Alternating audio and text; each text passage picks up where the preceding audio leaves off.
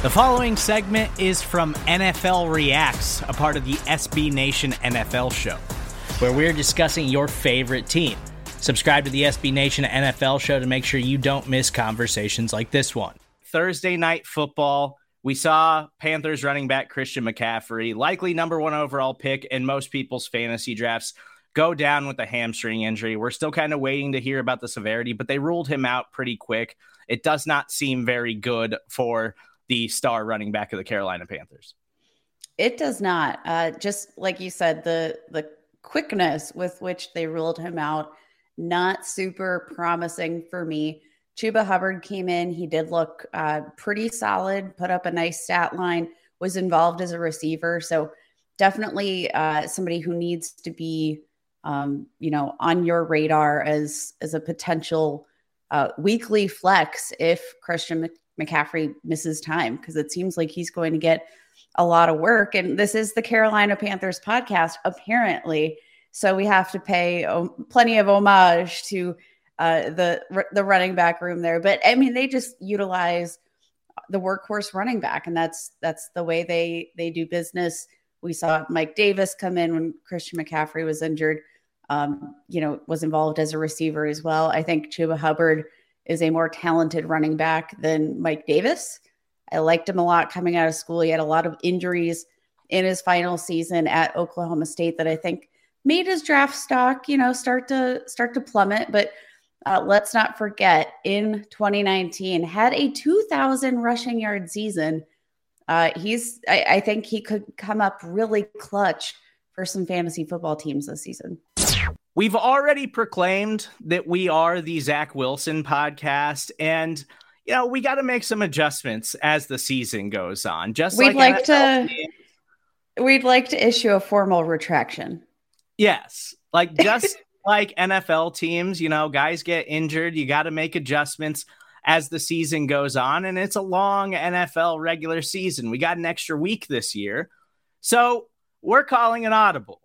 Zach Wilson was very bad last week, and we're taking this opportunity to make a case for a new NFL player we should stand on this podcast. Now, we do have to implement some rules. I guess we can't do this every time that player has a bad game or a bad week, but we can do that this time. I'll give it a go because Zach Wilson was just so horrendously bad last week.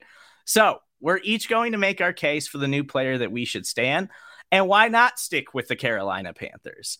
I have been the Sam Darnold guy. I've been willing to put myself out there despite you guys just hating on Sam, even though he never had a chance with Adam Gase and the New York Jets. He's looked good. Blah, blah. Oh my. He does.